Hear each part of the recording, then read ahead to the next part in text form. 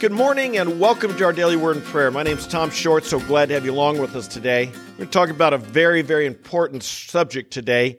We've been looking at strongholds of the evil one that take root in our lives, and we've talked about how certain demonic strongholds can take root in a nation. They're simply when enough people, they've taken root in enough people, then they've taken root in a nation. Or shall we say, in a church or in a family. Strongholds are places where our spiritual enemy gains like a fortress, a castle from which to launch his attacks upon us. And we've got to realize these are real, and God calls us to war against them. Jesus said he came to destroy the works of the devil. 1 John chapter 3, verse 8.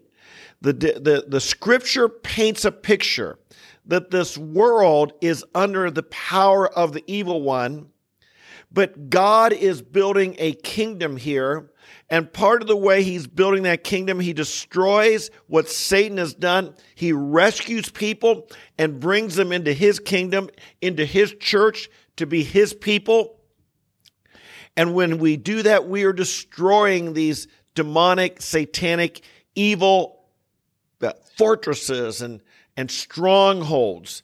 We see in 2 Corinthians chapter 10, Paul says, and if you're concerned about these strongholds, if you're concerned about sin in our culture and the destruction, the divisiveness, the hatred, the breakdown of what looks like the breakdown of civilization in our lifetime, Paul urges us, we don't just stand by as passive observers. We don't just stand by, wring our hands, complain, and talk about how bad things are. But no, he calls his church to be on the offensive. 2 Corinthians 10, though we walk in the flesh, we do not war according to the flesh. For the weapons of our warfare are not of the flesh, but they're divinely powerful for the destruction of fortresses. We are destroying speculations and every lofty thing raised up against the knowledge of God. I'd like to spend a couple days talking about some of these strongholds and specific ones to target our prayer, because our weapons are prayer and the Word of God, prayer and the truth of the Word of God. And how do we destroy speculations? In our own lives, in our families, in our neighborhood, our church, our community, wherever they may be, we destroy them through specific, targeted prayer, and we destroy them through the power of the Word of God. That not just that we keep it to ourselves, but that we speak it, we declare it, we share it with other people. We'd like to talk today about this one particular sin that I think is maybe the most powerful stronghold in Western culture and maybe worldwide. And I want to start by asking a question. Do you think all sin is the same? It's not a trick question. I hear people all the time telling me all sins are equal. I had one person once tell me that arguing that the Bible clearly says all sins are created equal. And I said, I think you're mixing up the Bible and the Constitution or the Declaration of Independence, whatever the document there. Excuse me. All sins are wrong. All sins separate us from God. There are not some sins that send us to hell and other sins that only send us to purgatory. Those things are true. But all sins are not equal. Some sins have a far more devastating effect upon us. And they give Satan footholds in our lives, strongholds from which he operates and works his destruction in all areas of our life. This is what we call a life-dominating sin, a sin that has become so prevalent within us. Satan has a stronghold and it dominates our life and it begins to invade every area that we're thinking about, every area that we're acting upon. A stronghold can lead us to lie about other things, lead us to ruin relationships, lead us to all kinds of sin. It's like a leaven that invades. It's like a cancer that spreads. And so we've got to deal strongly with these strongholds. We got to tear them down in our lives can't play around with them. Some sins are worse than others. Let me show you a specific scripture. 1 Corinthians chapter 6, beginning with, I think, verse 17. Do you not know that the one who joins himself to a prostitute is one body with her? For he says, Scripture says, the two shall become one flesh. But the one who joins himself to the Lord is one spirit with him. So he's talking about a union, that where you join yourself to a prostitute, you join yourself to a harlot, you join yourself to what Proverbs calls the strange woman. In other words, someone other than who you're married to, your spouse. And when you do that, you're becoming one body with that person. But when you come to Jesus, you're one spirit with him. And so there's this union we have with Christ. Paul was writing to the Corinthians. Corinth was a really wicked and immoral city. There's a lot just their tolerance and their acceptance and their celebration of sexual immorality was terrible and disgusting, and some of the worst in the ancient world. And so Paul is writing, and he's warning them about this sin of sexual immorality. But he says, you've come to the Lord now. You're no longer wanting to join your body. Your body's holy. He's going to go on to say your body's the temple of the Holy Spirit. And in the context of that, where we always say, our body belongs to the Lord, we're the temple of the Holy Spirit, he's talking about treating your body with dignity and with holiness, as it belongs to the Lord, that your body is the temple of God, the temple of not just the Spirit, but of the Holy Spirit. And so therefore he goes on and he says, flee immorality. Now this verse is really interesting. This word was used like of a criminal fleeing the law. You run. You're trying to escape. A criminal who's got the police chasing him, he's not going to be lackadaisical. There's an urgency to get away from, because otherwise he's going to be caught and taken to jail. And likewise, if you are tempted with immorality, there must be an urgency. An urgency. This is not something to take lightly. This is not something you can play around with. Because if you get captured by it, you're going to be in the miry pit of sexual immorality. You're going to be chained by it. And so he urges us, flee immorality, run from it. Don't sit there and say, I'm tough, I can handle it, I'm holy, I'm good, I'm a solid Christian, I can handle this. No, flee it. Flee the temptation, flee immorality. Now look what he says. Every other sin that a man commits is outside the body, but the immoral man sins against his own body. There's something unique about sexual sin, Paul is saying, that's different than other sins. Somehow it captures, it does something to us physically. It does something to our body. Not only does it damage our spiritual walk with God, but it captures us. And by the way, understand sexual immorality there's a spiritual element. This is why in so many cults, so many pagan religions, both anciently in the Bible and still today, so many of them have temple prostitutes. Why is that? It's because there's something spiritual about that's going on there that captures, that when you're involved in this type of sin, it does something to you spiritually, and it captures something in your body. It establishes a stronghold. It gives the devil a place from which to operate.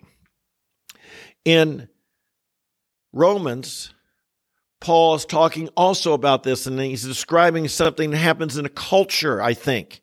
Something happens in individuals, but it's so prevalent. He's using it, talking about whole cultures.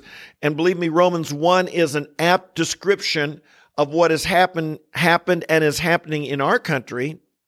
A decay, a fall from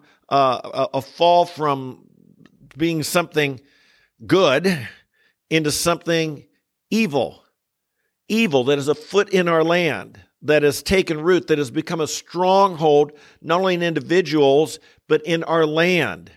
It invades now our entertainment.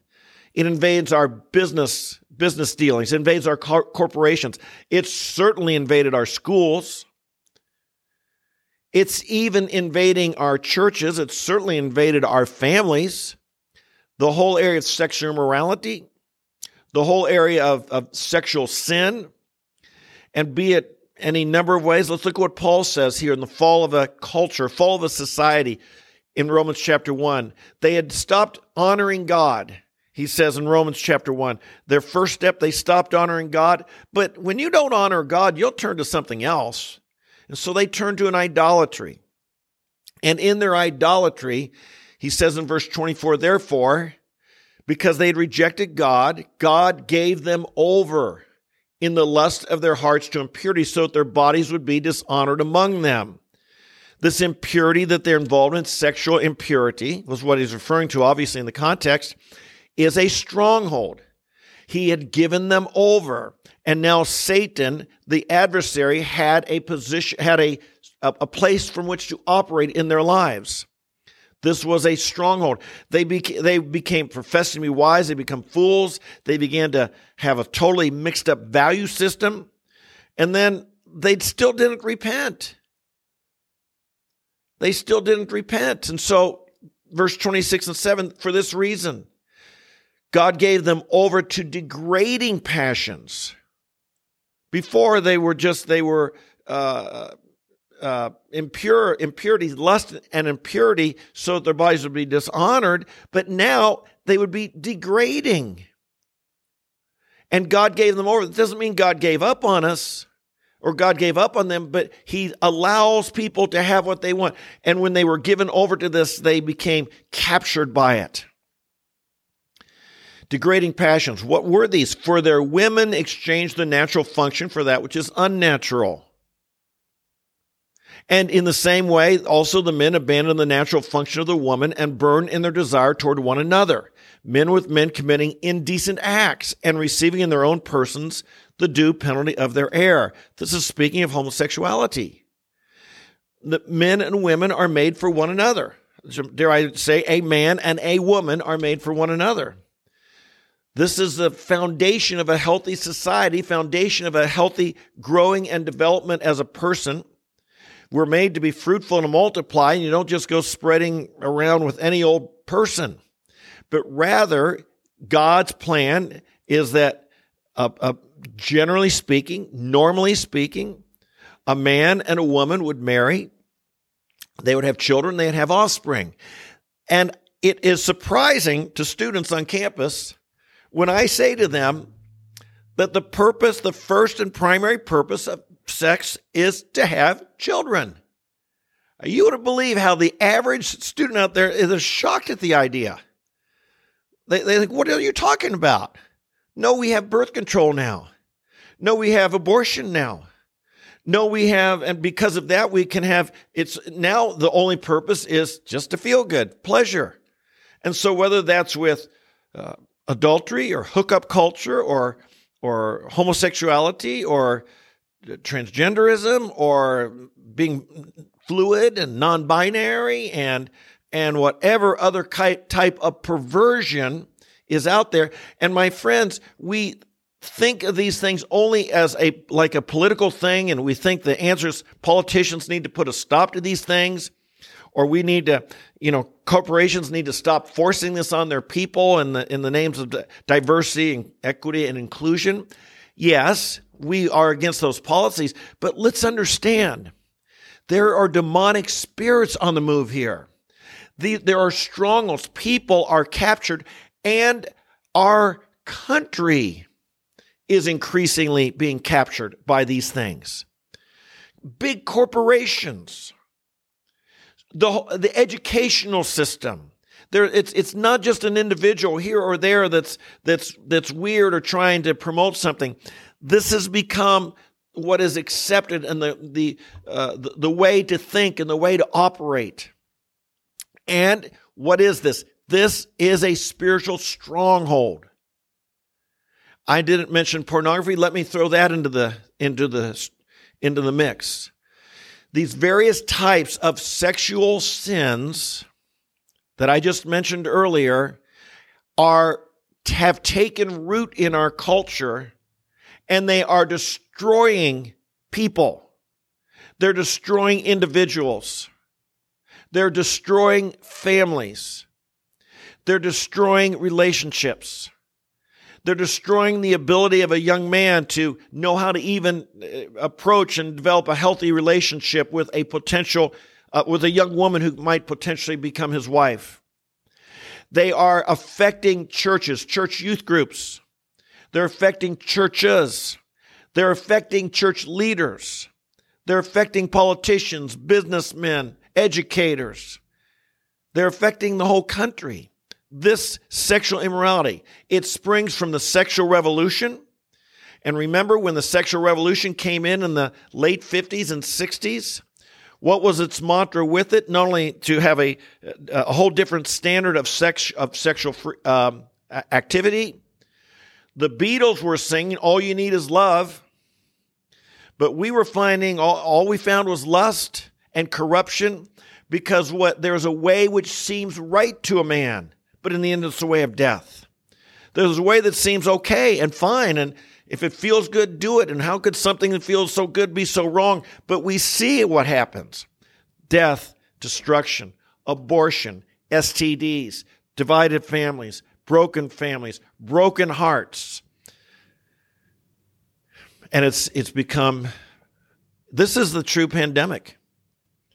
This is destroying far more lives than COVID ever did. This is taking more lives than COVID, the sexually transmitted diseases. We had the AIDS epidemic. We had all these things. These are destroying people's lives. I often tell students on campus, they want to talk about safe sex. I say, "Oh, I have safe sex." The way I do it is I always make sure I wear something, and they say, "Well, what's that?" And they obviously know where their mind's going, and I show them my wedding ring. That is the way to have safe sex. You are married to your spouse. The scripture says, "Let marriage be held in honor by all, and let the marriage bed be undefiled. For fornicators and adulterers, God will judge." Hebrews 13, I believe, verse 4 or 5. All of these sins are strongholds. How do you break free? Well, Jesus sets us free. If the Son sets you free, you'll be free indeed. And I'd like to say a prayer here. True freedom comes from confession, repentance, resisting the devil, crying out to God, but Jesus must set you free. If you have become ensnared by this, and now it seems like sexual immorality or pornography or homosexuality, whatever may be the sin, you can't escape it. It's just too powerful. It's controlling your mind, controlling your life, and it's dominating everything, how you dress, where you go, how you live, how you spend your money. It's become a life-dominating stronghold. The only escape is Jesus Christ. And we call out to him now. Amen? Let's do it. Oh, Jesus, we thank you that you are the one who sets us free. And if you set us free, we'll be free indeed. We confess, Lord, being sorry is not enough. Hating our sin is not enough. Being disgusted with ourselves is not enough. Even having a terrible experience is not enough. What it takes is you, Jesus. It's only by the power you give us that we can escape these demonic strongholds and regain being the person that you created us to be. And so now, Lord, I pray for anyone here who's caught in the pit and the snare of adultery or fornication or pornography or homosexuality or the gender fluidity and confusion about who they are.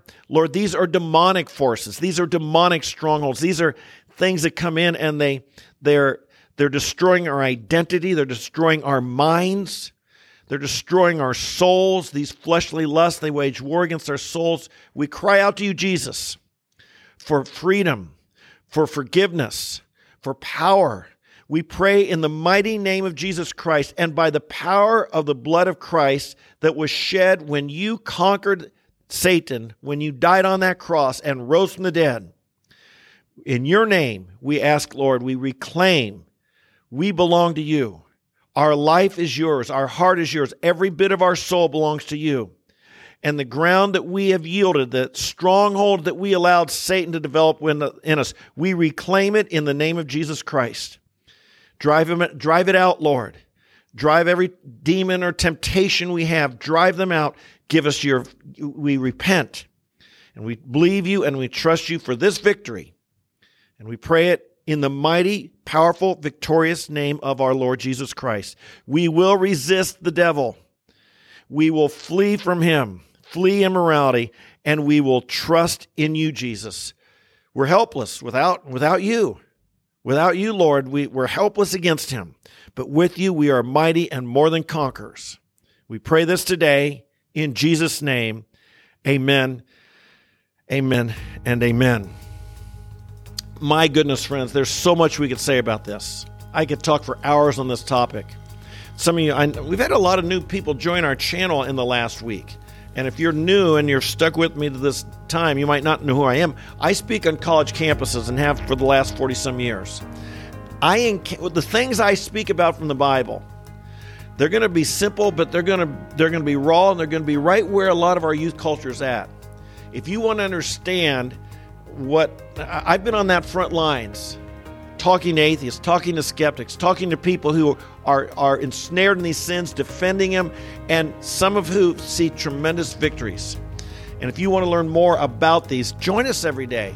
If you want to learn more about Christianity on the real front lines, Christianity out in the raw, shall we say, battling for God's truth, I hope you'll join us. Subscribe to the channel. Come here every day. Join me, because we're here every single morning, 8:30 a.m. Eastern Time in America. And or you can watch anytime later in the day, or you can listen to the podcast on the Apple, Spotify, or Google platforms. I've gone a little long today. I usually try and keep this under 20 minutes, even try and keep it at 15. But this is a very, very, very important subject. And I'll tell you, you may be ensnared by this. Your children may be ensnared. There's no age limits on this. Your pastor there might be a stronghold in his life. Your children, don't think they're too young. You know, the average child, I believe it's about age 7, there's their first exposure to pornography now in our culture. Age 7.